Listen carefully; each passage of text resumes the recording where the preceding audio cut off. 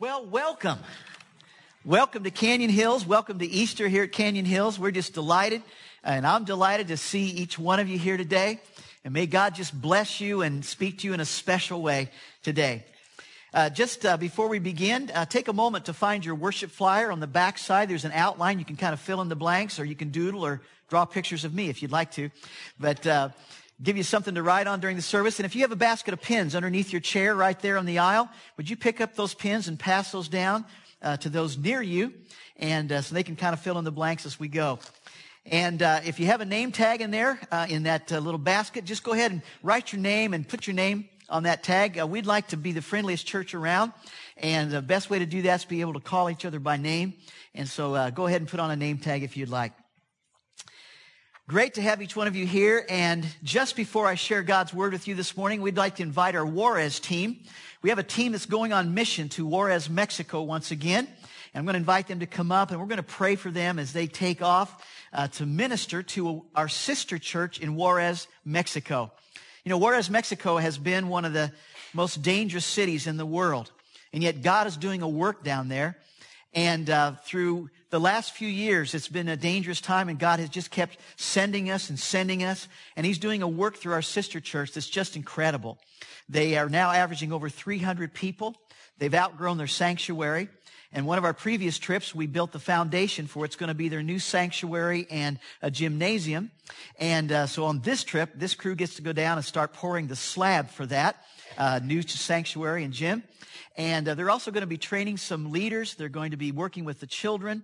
And we are just so excited for what God is doing in our sister church. But as we send this team, we want to just ask God's blessing and protection on them once again. And it just thrills my heart. Some of these are taking vacation days to go do this. They're paying their own way to go do this.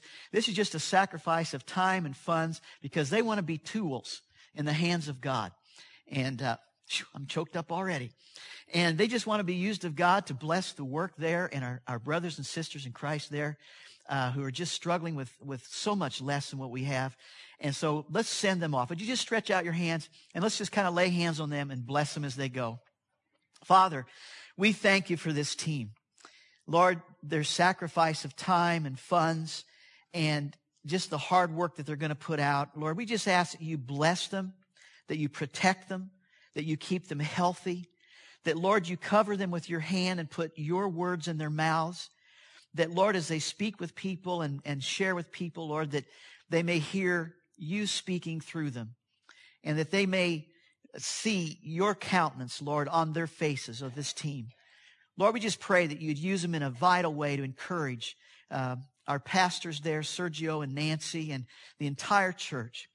Bless Carlos and Olivia as they give leadership to this team and all the others who've been building in and making plans for this team. Lord, bless those plans and just use them beyond our wildest dreams. We ask in Jesus' name. And all of God's people said, Amen. Let's just thank them for their sacrifice. Amen.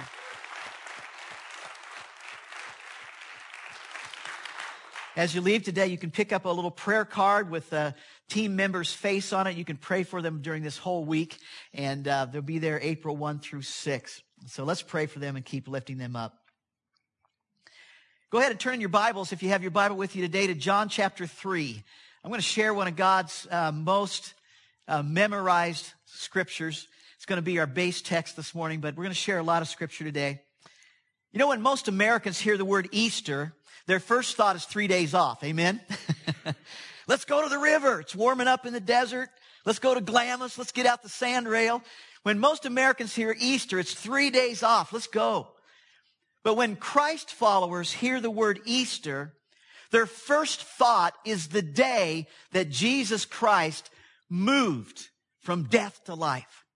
That day that Jesus moved from his tomb to life once again. He made a move on that day that was a life-changing move.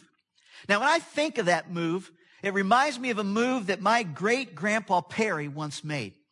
Now, my great-grandpa Perry was the champion checker player of Henry County, Iowa. Anybody ever play the game of checkers? You know, little black and red. Yeah. He was the champion checker player of Henry County, Iowa. And here's a picture of him. Here's Grandpa Perry over here. And here's my grandfather, Grandpa Everett Mendenhall, and my dad Harold. And there's me.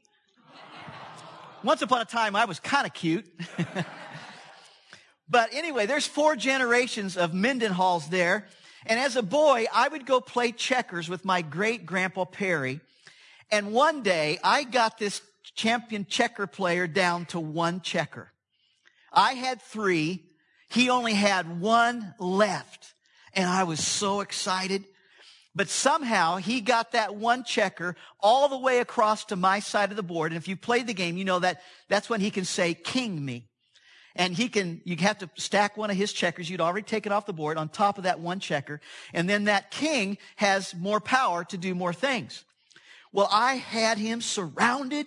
I had 3. He had 1. I had him. And I knew I had the champion checker player. But the king had 1 more move. And with that move, he overcame me and he wiped me off the board and won. You see, I had forgotten the power of the king.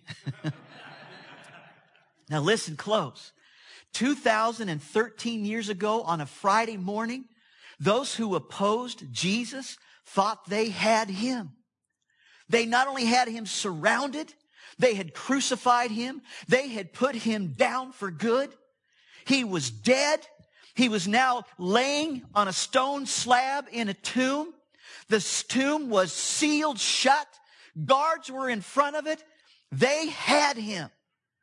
He was down for the count. But Jesus, God, had 1 more move. He had 1 more move.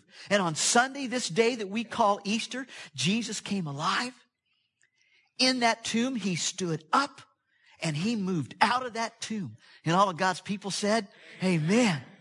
Jesus, who had come to be God, the light, Jesus, who had come to be God, the Lamb that would be slain for the sins of our world, was now revealing who he really was.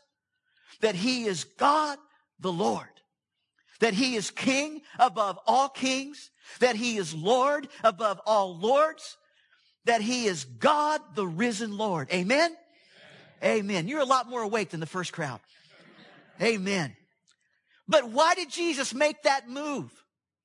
Why did he move from death to life? He had been beaten beyond recognition. Why didn't he just stay down?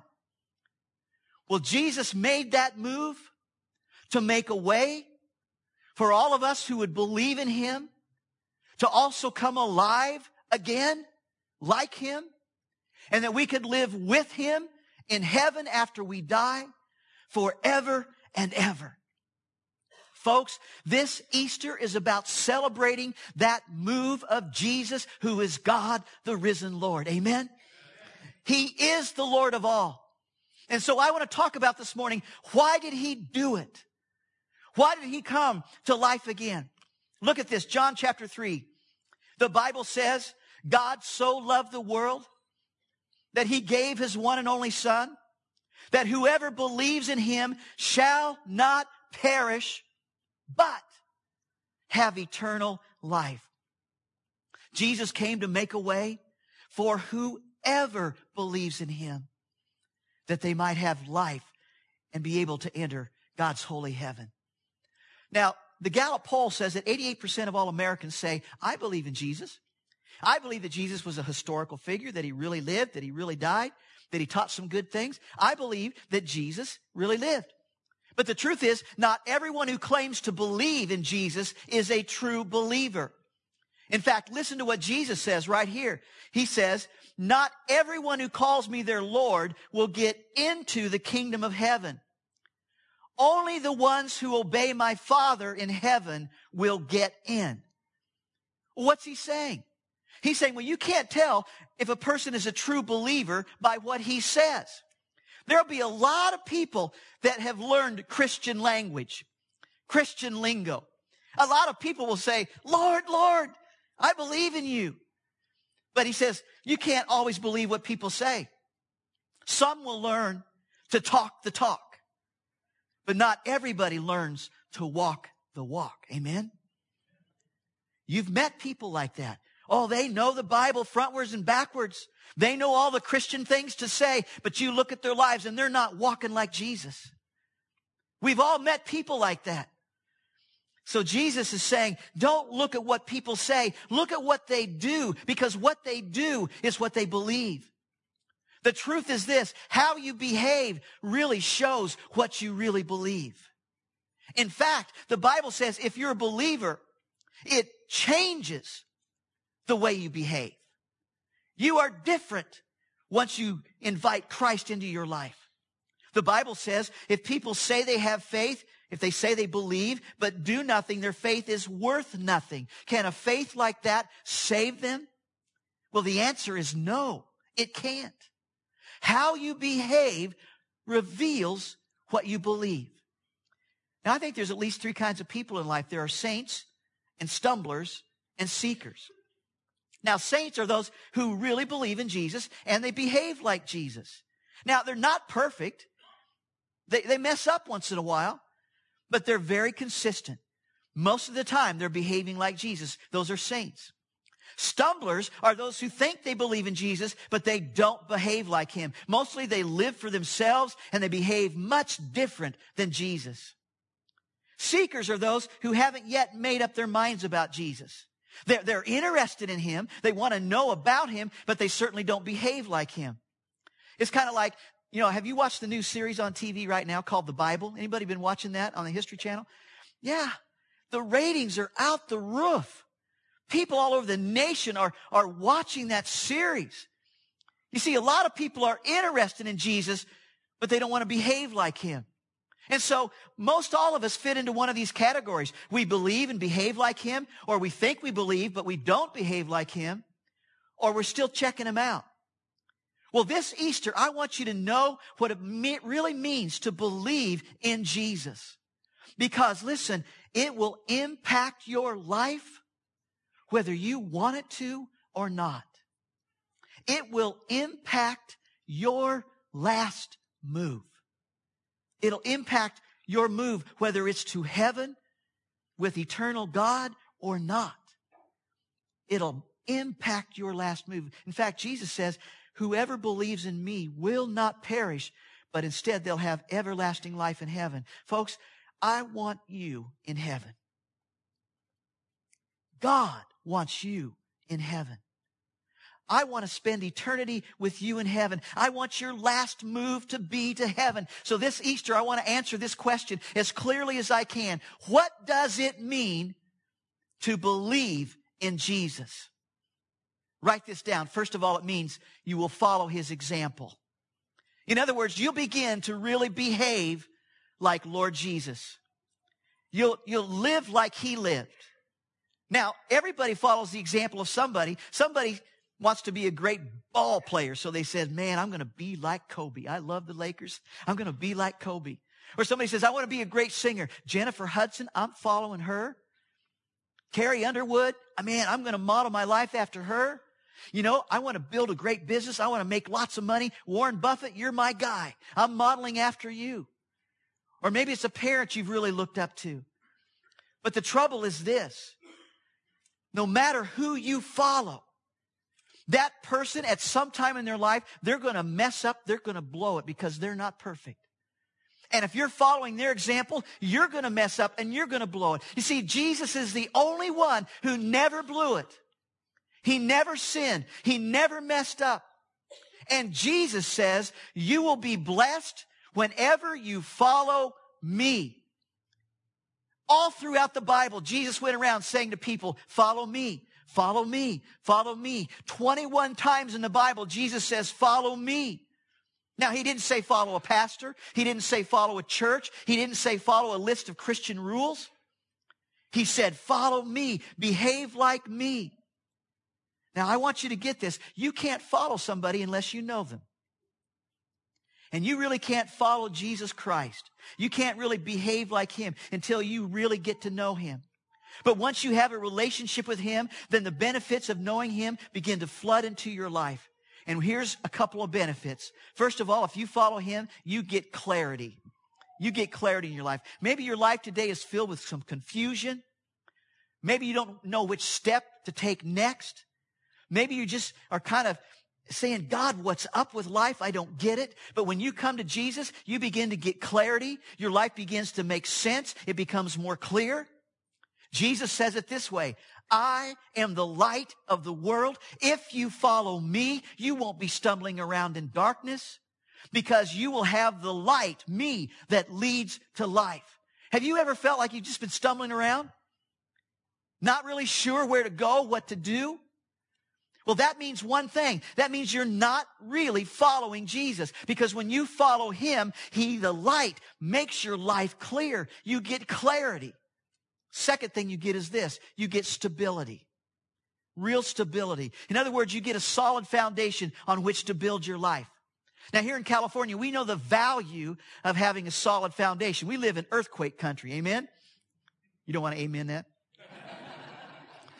We live in earthquake country, and we know the value of a really solid foundation. And we know if you don't build on a solid foundation, your home's going to crack up or it's going to fall down when that earthquake begins to shake. Jesus told a story about two guys that were building houses. One guy was building his house on sand. The other built his house on the rock. And when the storms came, the guy who built his house on the sand, he watched his house fall.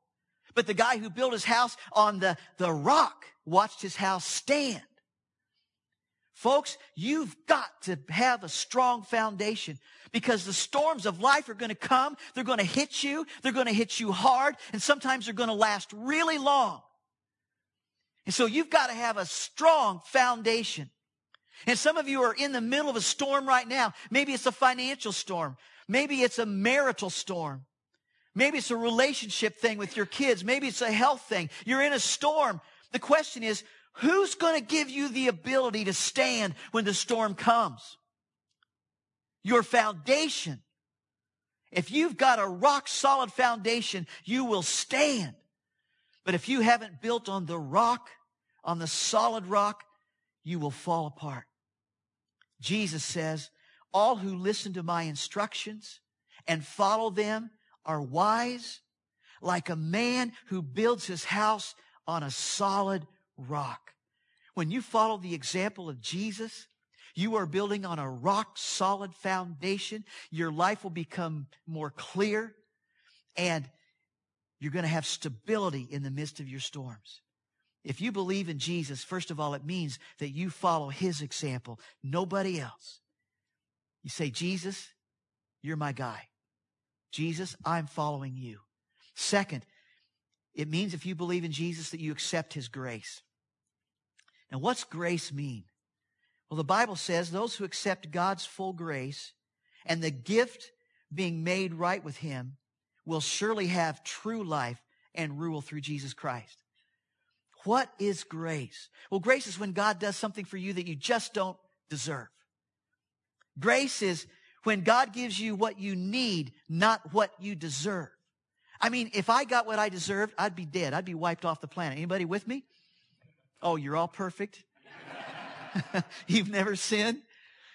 We would all be wiped off the planet if we got what we deserved.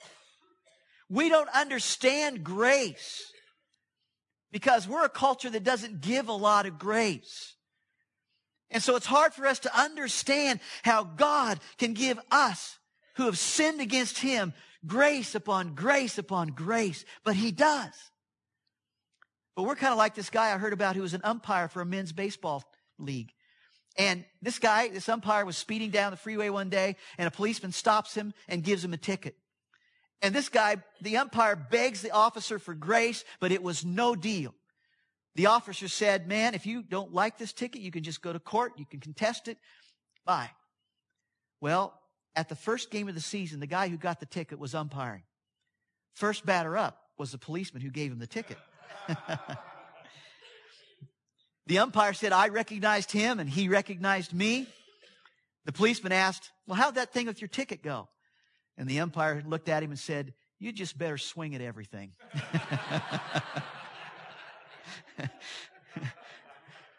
We don't know how to give grace. And we think that God's grace is limited. But we're that kind of culture that says, you didn't let me off the hook, I'm not letting you off the hook. But God gives you grace every second of your life. Everything you have, your freedom, your life, your friends, your health, your job, your body, the air we breathe, they're all a flat out gift of grace from God. And you say, well, wait a minute, Pastor, what about the money I earn? Well, who do you think gave you the ability to even earn it? You got it from God. But the most important gift of grace that God gives is forgiveness. And God says, I will forgive you of everything you have ever done wrong, even though I know you don't deserve it. But if you'll just believe in Jesus, if you put your trust in Him, I'll forgive you. Folks, that is grace. And the Bible says this. Now, God says that He will accept and acquit us, declare us not guilty if we trust Jesus Christ to take away our sins. And we all can be saved in this same way by coming to Christ no matter who we are or what we've been like. That means your past behavior does not matter. God is going to say to you, I'm going to wipe the slate clean. I'm going to use the blood of my Son, Jesus Christ, to wash you and make you whiter than snow. I'm going to declare you not guilty. I'm going to give you a second chance. Folks, that is God's grace. And all of God's church said, Amen. That's a holy God giving unholy you and me grace, something we don't deserve. So how do you get that grace from God? We can't buy it. We can't earn it. We don't deserve it. There's only one way to get God's grace. You simply admit, God, I need it. And I will accept your gift of grace. That's the only way you get it. You swallow your pride and say, God, I need you. Heaven's perfect. You're perfect. I'm not. There's not a chance that I'm going to make it into heaven because I'm not perfect. And you only let the perfect into heaven. I need your forgiveness. I need you in my life. I need your grace. Folks, that's called humility. And that's how you get God's grace. The Bible says it this way. Unless you accept God's kingdom in the simplicity of a child, you will never get in. What does a child do when a child needs help? What did my kids do? What do your kids do? What do my grandkids do? Daddy? Grandpa? Help. I need help. Help me. And that's all God wants us to do. He wants us to come to Him and say, Daddy, God, help me. I don't deserve heaven. There's no way I'm getting in. I blow it. But help me. And that's when the grace of God comes upon you. Just admit it in the simplicity of a child. If you believe in Jesus, it means you follow His example, not somebody else. You accept His wonderful gift of grace. And third, write this down. Then it means you begin to invest your life. You invest your life. Now, you have three choices in this life with what you can do with your life. You can waste it, you can spend it, or you can invest it. And if you want to waste your life, man, I can tell you lots of ways to waste your life. If you want to spend your life away, I can tell you lots of ways to spend it. You can spend your whole life just making money and storing up possessions until you have to, move into your garage and your cars can't be in your garage anymore. Until you have to rent a storage space because there's no room in your garage and you just keep storing up stuff and renting more space. Or you can spend your life chasing after pleasure. You can spend your life going after power and popularity, trying to be famous. There are a lot of ways you can spend your life. But the purpose of life is not to spend it by piling up power and possessions. The greatest things in life, folks, aren't things. Have you figured that out yet? Man, you want something so bad. Remember last time you bought a new car? First week, somebody dinged the door. You go, man. The things of life get broken. They get dinged. They rot. They rust. The greatest things in life aren't things. Jesus didn't come to earth and die on the cross to pay for your sins just so you could go to heaven when you die, but that you too would invest like Him your life in the only thing that will last, and that's other people. Amen? It's only people that are going to last for all eternity. The Bible says, give yourselves completely to God, every part of you, for you have been saved from death, and now you want to be tools in the hands of God to be used for His good purposes. I can tell you the greatest thrill in life is to be used as a tool in the hands of God to accomplish His purposes, which is helping people come to believe in Jesus, helping them receive His gift of grace, helping them move and make a life-changing move towards the gift of heaven. There's no thrill that it comes close to that if you get to lead somebody to a relationship with Jesus. That's the difference between success and significance. I got a lot of successful friends. They've made it big, according to what this world says making it big is all about. But the problem with success is that it doesn't satisfy. When you have success, all you want to do is have a little bit more. And then you look around and you see that somebody is a little bit more successful than you, and you want to have what they have. You were made for more than success. You were made for a life of significance. But how do you live a life of significance? You invest in the lives of others. Jesus says, to those who use well and invest what they've been given by God, even more will be given to them. But those who are unfaithful with what they've been given, even what little they have will be taken from them. God is saying here, I have made an investment in your life. I created you. I love you. I've given grace to you. I've given you gifts and abilities and a personality and experience and talents. I've made an investment in you, and I want a return on my investment. If you will just use what I've given to you, if you'll just invest in the lives of others, I'm going to give you more. I'm going to bless you more. And you will have a life of not only success, but significance. But one day you're going to stand before God. He's going to ask you a couple questions. And I think the first question is going to be something like this. What did you do with my son that I gave to you? Did you accept him? Did you receive him into your life? Did you follow his example? And then I think the second question is going to be something like this. What did you do with what I gave you? Your gifts, your resources, your talents. Did you invest in anybody's life? You see, that's what Jesus came and did. Remember the stories? He invested in people. And then Easter's really all about the unselfishness of Jesus, isn't it? He gave it all up. He laid his whole life down for others, for you and me, that we might have our sins washed away and we might live with him forever. He wants us to use what we have to invest in serving others. He wants us to follow his examples. Folks, we live in Southern California. This is a blessed area. Anybody want to agree with that? We live in a blessed area. I've been all over the United States. I've been in many, many different countries. And I have never, ever seen an area as blessed as Southern California. And the question is, did God put us here just so that we could become fat cats and spend it all on ourselves? No. We're blessed to be a blessing. And so if you believe in Jesus and you follow his example, like Jesus, you'll begin to invest in others. Instead of spending everything on yourself and all your time and money on yourself, you'll begin to invest in other people, and you'll help feed the hungry. You'll help the homeless find a home. You'll begin to take orphans into your household. You'll begin to just minister to people who are hurting. Folks, you'll begin to be like Jesus. He wants us to invest. And so if you believe in him, it means following his example, accepting his gift of grace, and then getting outside ourselves and investing our lives in others. And then next, write this down, it means you trust in his wisdom and strength.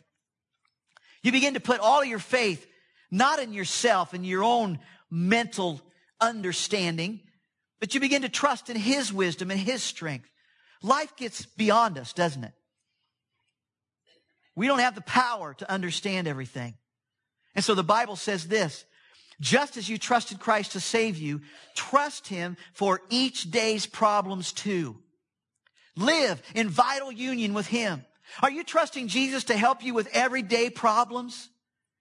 Are you asking for his wisdom to be made known unto you and his strength to become yours? See, some of you are at the end of your rope in some part of your daily life. Maybe it's your marriage. Maybe it's your kids. Maybe your kids are teens and they just got their license and you're about at the end of your rope. They're driving, scaring you to death. It might be your health. It might be the lack of a job. But when you get to the end of your rope, what I want to say to you this morning is this. If you will ask him, Jesus will meet you there. And he will say, trust me. I will lift you up. I will give you wisdom. I will give you strength. And you need both in this life. Amen? You need wisdom beyond your own. You need strength and power beyond your own. And when you are at the end of your rope, God will give you His wisdom and show you what to do. He'll give you His power and show you how to walk through this thing you're in. The Bible says we know that in all things, God works for the good of those who love Him, who have been called according to His purpose. When it comes to your life, when the worst comes your way, you need to understand that God is going to use it for good. You may not understand it, but if you will just trust Jesus, He will give you, even in the worst of your times, His wisdom beyond your own, His strength beyond your own, to help you through that time. The Bible says, Paul writes, I have the strength to face all conditions. Look at that. All conditions by the power, not his own, the power that Christ gives me, he says. If you believe in Jesus, you follow His example, accept His grace, invest your life in other people, trust in His wisdom and His strength for your life. And last, it means you hold on to His promises.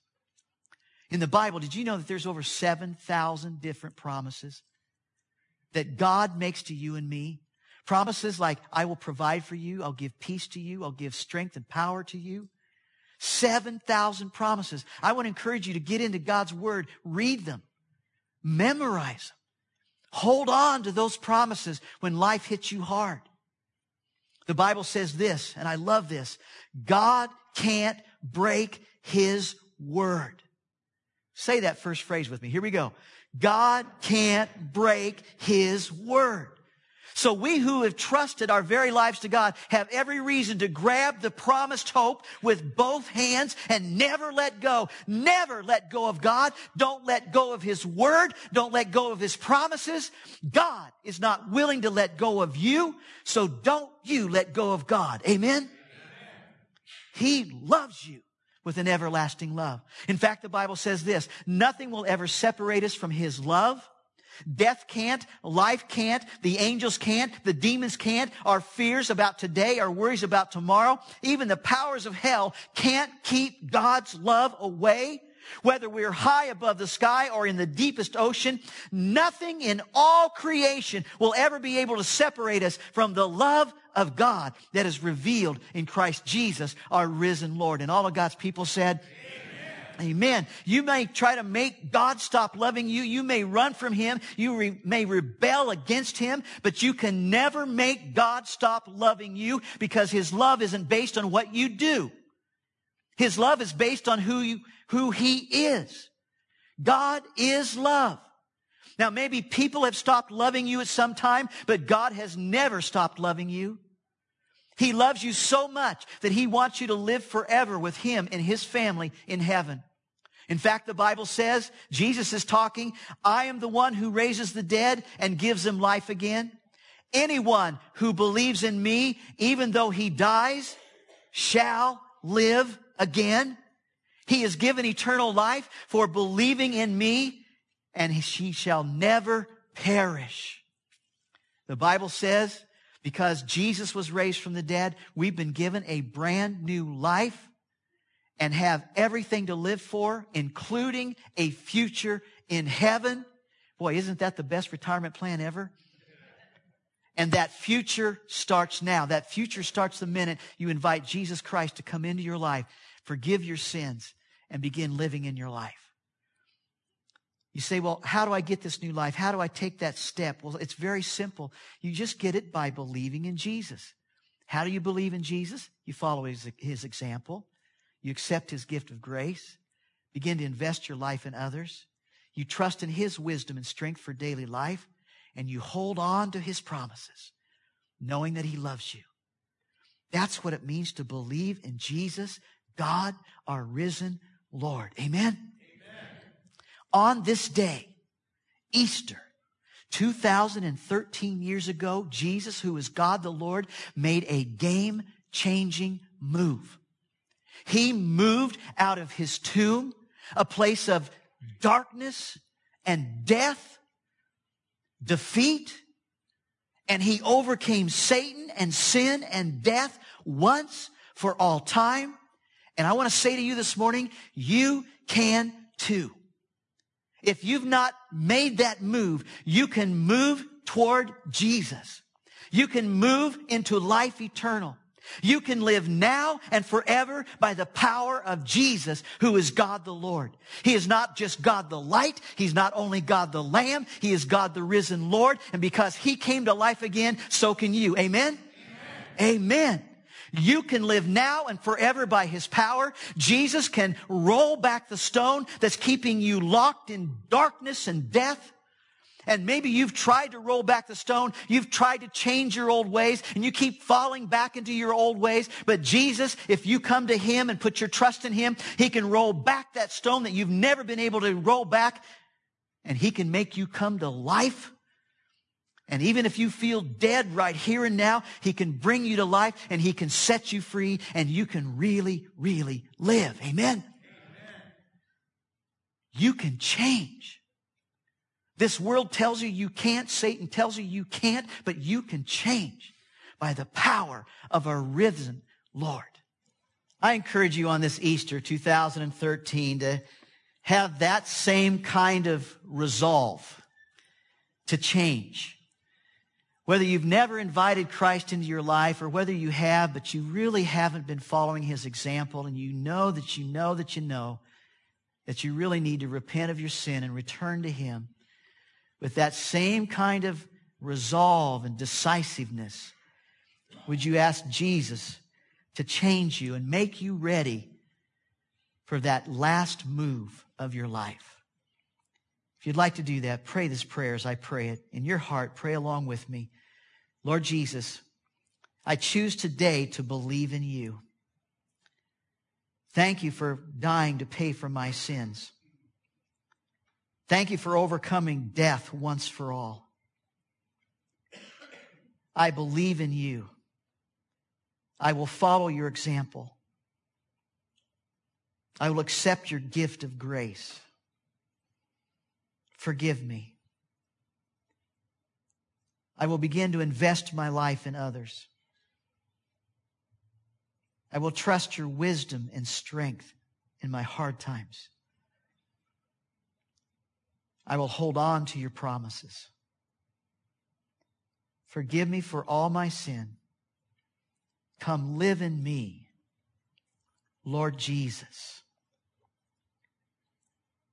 Father, it thrills my heart to know that your word tells us that whenever we place our belief in Jesus, we shall be saved. And we've learned what that means this morning. Lord, I pray that you'd help each person as we leave this place and as we continue to celebrate Easter, that you would give them a sense that they are ready to make that last move. A sense that you love them more than they ever realized before. Lord, thank you for your presence with us. Bless us now as we go. We pray in Jesus' name. And God's people said, Amen. Amen.